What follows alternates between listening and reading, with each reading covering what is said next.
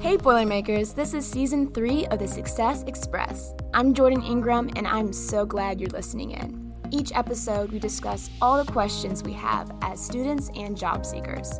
We're talking about job interviews, internships, networking, career fairs, and how to put your best foot forward.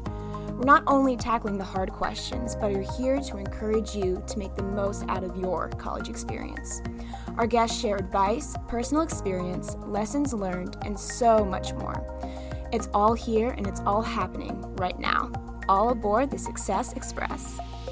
Today's guest is Sam Mitchell. Sam attended Purdue for her undergraduate degree and is now a grad student pursuing her master's in speech, language, and hearing sciences. In today's show, we will be discussing all things related to grad school. This includes determining when to go to grad school, how to prepare during your undergrad, and navigating the application process. Many students may not know this, but it's recommended for students to start preparing for grad school almost a year out from when they're going to apply. I don't know about you, but this is so much longer than I thought. So Sam will be sharing her journey of applying to grad school, which includes how to ask for a rec letter, perfecting your application questions, and the differences between applying to college and grad school. So without further ado, here's my conversation with Sam. Hi, Sam. Welcome to the show. Thank you. Thank you for coming in today. I'm so excited to talk about grad school with you specifically, and I feel like your experience with being here both for your undergrad and your grad really can provide some great insight for any students who are considering going into grad school. Mm-hmm. So let's just dive right in. Can you just kind of describe your academic journey, a little bit of your undergrad, and where you are today? Yeah, of course. So I came into Purdue for my undergrad as a speech, language, and hearing sciences major. So basically, people in this major go on to become speech, language pathologists or audiologists. And people with this undergraduate degree, they can't really go out into the field and work because they do require a master's degree or a doctorate. So I kind of knew from the beginning that I was going to have to pursue some higher education. So it's kind of been in my mind since the beginning, since I chose the field. So I spent 3 years in undergrad here and graduated a year early. And during my last year, I applied to graduate schools kind of all over. I went through that whole process. And then it just came down to that Purdue was the best choice. And so I chose to stay here. And this is my second semester as a master's student here at Purdue. That's so exciting. Yeah. So what do you want to do after grad school?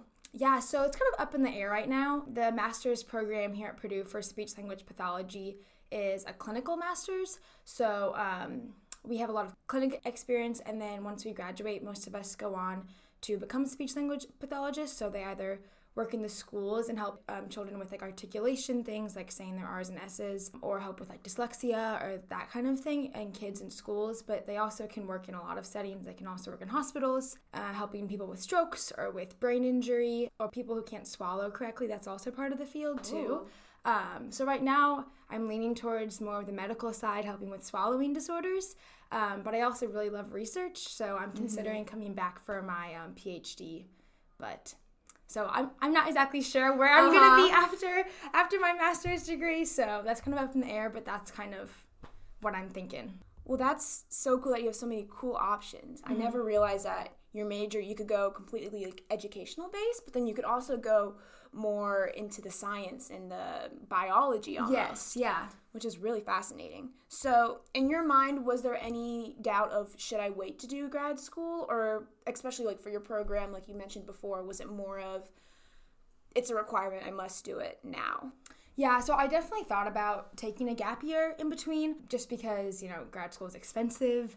And I mean, even if I were to stay my full 4 years, it is scary to go into graduate school because it is different from undergrad. I mean, even if you do stay at the same place, the demands are completely different. And I think I've seen that coming directly from undergrad is that, yes, I'm still at the same university, so I have a leg up on people coming from the outside. Yeah. But like my day-to-day is 180 from what I did in undergrad. And so I definitely did consider doing a gap year, but then what it came down to was, I was accepted to all these places and I'd already applied, but just because the application process is so early in the academic year and it's expensive. And so once I'd gone through and actually applied and spent the money on taking the GRE and then sending my GRE scores and then paying all these application fees, at that point I was like, well, if I get in somewhere, it's going to be hard to not do it and then take that year off because I've dropped all this money on the applications. Why would I not go and then have to do it again in the fall? So yeah, that makes sense. Mm-hmm. So when did you actually start planning for grad school? And then what kind of steps did you take to kind of prepare you? Because I know there's a lot of planning beforehand. Yes. You even get to like filling out the application Exactly. process. Yeah, so I think the first step is the GRE. So it's basically the SAT, but for grad school. And so I started studying for that in the spring before I applied. So like senior year, you apply in the fall. Okay. And so I started studying the spring of my junior year. Okay. And then I took it over the summer. The test is designed so that you're meant to get the same score across like any like amount of times that you took it. So like if you retake it, you're not really supposed to increase in your score. Interesting. So okay. so they say you shouldn't take it more than once because it's not going to make that big of a difference. I have talked to people who did have big jumps in their scores across tests, but I've also spoken to people who took it again and they didn't change at all. And I think it's like $200 to take it. Oh, wow. So it's a hefty price. So yeah. I know that like preparing for that, since I did know, one, it's expensive, two, it's not supposed to change that much between tests. So I studied a lot for that over the spring semester and then over the summer, and then took it at the end of the summer before my senior year. So that was really the bulk of the like prep, at least before filling out the applications, was studying for the GRE and then also just researching schools. Because there's so many schools out there, and depending on your field, like the top 20 schools could all be great and all be within your reach coming from an undergrad as a Purdue student, because we're so highly thought of in so many departments that it's just researching the schools and finding the like nitty gritty information on their websites and contacting people. And I actually went to visit schools over that summer too, just because I knew that my senior year was going to be a little bit busy, and so I wouldn't really have that many weekends free to go visit schools that often. Yeah. And so I did like just go on some weekend trips just to go see the campus and try to set up meetings with people, even though I hadn't applied yet, just to get some questions answered because it's not always apparent on the websites.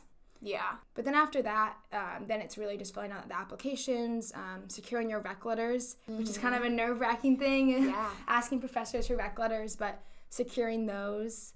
And then after that, it's just filling out the applications, sending transcripts, all the organizational things. Yeah.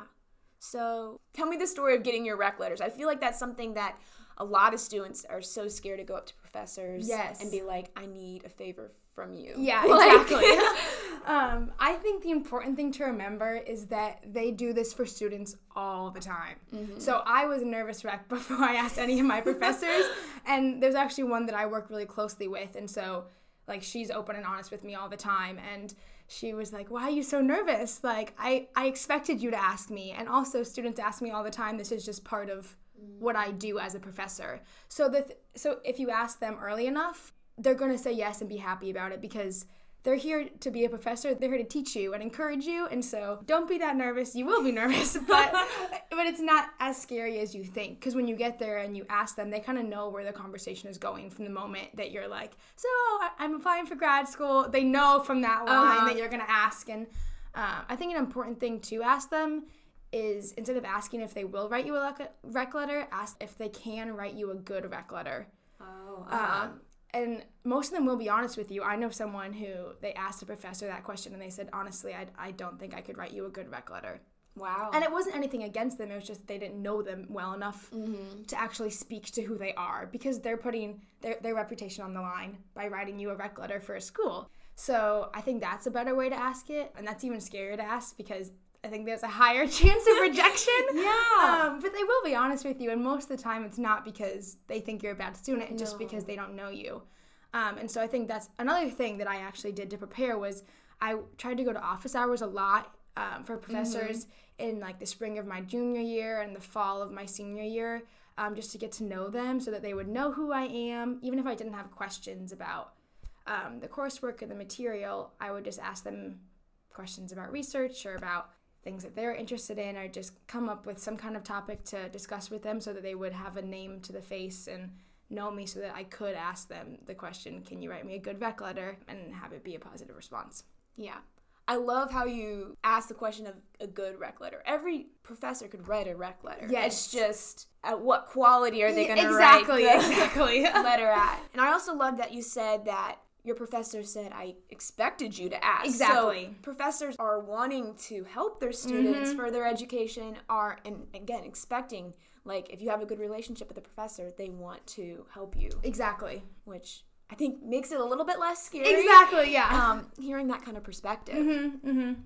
So what other resources did you use either to prepare for your grad application process or that you had to use to, like, maybe give you an edge up in the application process? Yeah, so I think a big bulk of the application, is the rec letters, but then also is your essays. So most of them will ask for a personal statement or a statement of purpose. So basically, and most schools have a question or a prompt for you, whether it's one prompt where you basically have to stuff as much information as you can into answering one question, or they have multiple more specific prompts. So I had, across the board, the schools I applied to, I had all different options. So something that I had to do was go through and basically, like, make the meat of each of these statements. Because in reality, even if they ask specific questions, I used the same material because I wanted to highlight the experiences I had and what I would be bringing to the program. And so basically, it's the same across the board. And so there's actually a resource here at Purdue. I'm blanking on the name right now. Yeah, no, it might be through the CCO, actually. We do have resources here. We have people specialized in, like, the knowledge of grad school and stuff like that. And so I actually, like, wrote out my, like, personal statement, just, like, got all my thoughts on the page because that was, like, a roadblock for me. I was like, it's going to be so hard to write this. But then once I just sat down and typed a bunch of stuff and then refined it a little bit, I set up an appointment, I think, through the CCO with somebody, and then they ended up just emailing me and saying, is it just for your personal statement? If so, just email it to me, and I'll make edits and email it back. So that was awesome because I didn't have to trek across campus to come over to Young. Yes. And then I just got all these edits from someone who is specialized in the writing process and in grad school, and she gave me great advice just over email about what I needed to change. So that was a big part of it, was refining and editing and tweaking the personal statement, because that is a big part of showing the application committee who you are, because they can they read so many resumes, they read so many rec letters, they see so many GRE scores, and at that point what's going to set you apart is what you're going to bring to the program and who you are as a person. So that's, I think, like, a really integral part of the application, and making sure that really portrays who you are, but it is also written really well and in a way that they can understand. Yeah. And this is a great time to, like, remind anyone that there is so many free resources that Purdue has. You just need to explore and ask questions. Yes. So the CCO has things. I believe there's a writing lab with the English department you could go to. And to be honest, any of your advisors, there's definitely people through your department that get questions about grad school all the time. Yes. As well as a lot of them probably went to grad school themselves and can even attribute their own personal experience to able to strengthen your personal statements and stuff. Was your resume any different for applying to grad school than it would be, like, for applying for a job? Is there anything that people have recommended you put on there that people might not think of?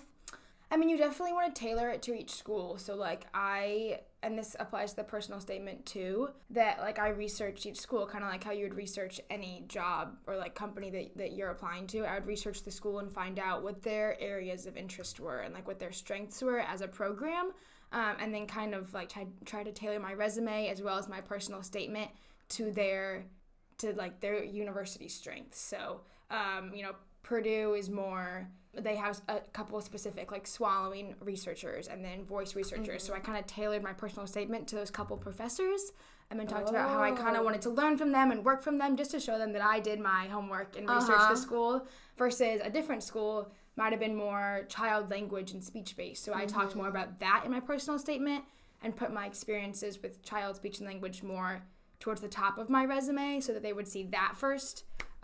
So it's kind of like applying to a job. You kind of tailor it to the company. It's the same thing for grad school. You have to kind of do your homework and research the school and find out what they specialize in so that you can kind of show them, I want to come here and this is what I can add and this is how we would be a good match. That's so smart too, just as you would, like, say, adapt to each company that you're applying for in each position, that schools themselves specialize in different parts of your major. Yes. And to just show that, oh, I am interested in this part because of then fill in the blank. Yeah. Is so smart then, because then I feel like you create better connection. And yes. You get that relationship going. Mm-hmm. So now that you're in grad school, what are the major differences that you're like, oh my goodness, I never thought that this would be different, but it is? Yeah. Definitely the busyness. I thought I was busy in undergrad. And then I started grad school and was like, oh, wow, did I ever think I was busy in undergrad? So definitely that. And so that's just like a basic thing. But then I think the other thing for me at least is how much you interact with professors now. Because in undergrad, like, yes, I would go to office hours and like I worked in a professor's lab, so I like knew her pretty well. But like I have gotten to know so many professors and just like seeing how much they like really want us to succeed, because they know we went through the ringer with applying to grad school and figuring all that out and then making the decision of which school to go to. But now we're here, we've started the program, and they want us to succeed and they want us to get all A's. They want us to do really well and then go out into the field and be successful workers. And so they are really here for us and they're supportive. And so that's just been a completely different view, because I've always thought of professors and faculty as like high up and like, not really, not that they're on our level as grad students, but like they're humans too. Like they're the same age as like a lot of our parents or like grandparents. And so that's interesting, is that like I think everyone in my class has had breakdowns multiple times in the last semester, and and it's normally happened in a professor's office. And just seeing how they like approach that, and that like they like really do care about us and know each of us and our interests and do want us to succeed, and they're willing to do anything to help us get the experiences that we want and that we hope to get in order to get the best job after grad school. So I think that's a big difference, is that in undergrad you're kind of one of a bunch of undergrads, versus in grad school there's a lot less of you, and so they really do know you and are willing to meet you and help you in that way. Yeah, that's such a unique experience, and I think even for you it's even more unique that you're seeing some of the same professors and they're like, oh, welcome back. Yes, like, exactly. Are you ready for the real test? Exactly. Like, yeah. All that stuff was child's play compared to what you're doing now. Do you have any like last minute advice for anyone who's considering grad school, is in the application process, first semester of grad school, anything like that? Yeah, I would just say for people, at least right now, like timely, like I have friends who are seniors who have finished their applications and now they're playing the waiting game. Mm-hmm. So I would just say be confident in yourself. You've done all the hard work. You will hear back. You will get good news, because I know I was a nervous wreck for this entire semester last year, because you finish all the applications and you're done with all the busy part of applying, and now you're just sitting there like twiddling your thumbs waiting to hear back. And so you will hear, and it will be good news, I'm sure. If you're a Purdue undergrad, I'm sure you're excellent. So just take a deep breath and you will be fine. I guess that applies to any part, whether you're thinking about it, actually waiting, or actually in grad school, is that you will be fine. You will survive. People have done it before. Yeah. And they have survived. So you will too. Yeah. Well, I don't know if you've ever listened to one of our podcasts, but we ask one question to all of our guests, which is just, what's a time either in your undergrad or now that you have failed, and like how have you grown and what have you learned from it? I would say there was one time my sophomore year that I went home for the weekend, and this is not that like much of a failure, but I went home for the weekend just to like be with family and hang out, and I decided to stay home on Sunday night instead of coming back on Sunday. And I had an exam on Monday morning at 9 a.m. and I was like, oh, I'll get up at 6 and I'll drive back, like I've done it before. And then I ended up waking up at like 8:45 and then being late, so that was terrible. And it ended up working out. The professor was very understanding, and I emailed them and explained what happened, and they let me retake the exam. But that definitely just taught me about time management and how I shouldn't always trust myself to wake up on time, and that So that's not a very good story. I'm sure I have better ones. Yeah. No, I've totally done that before, where you've blanked on something. Yeah. But you've learned that you just need to ask and be like, I am totally honest. I'm accepting. I've done something. Yeah. That's not great. Yeah. What can you do for me? Yeah. And it turned out okay. It did, yes. So, and it has not ruined anything of your life plans or anything like that. Exactly, yeah. Well, that's great. Well, thank you so much for coming on today, and I think everyone's going to learn so much from this process, because I feel like everyone's focusing on college and undergrad now, but there's another step that a lot of students take. And just to learn some insight is really great, and people will learn a lot from it. So thank you so much. Thank you for inviting me. Yeah.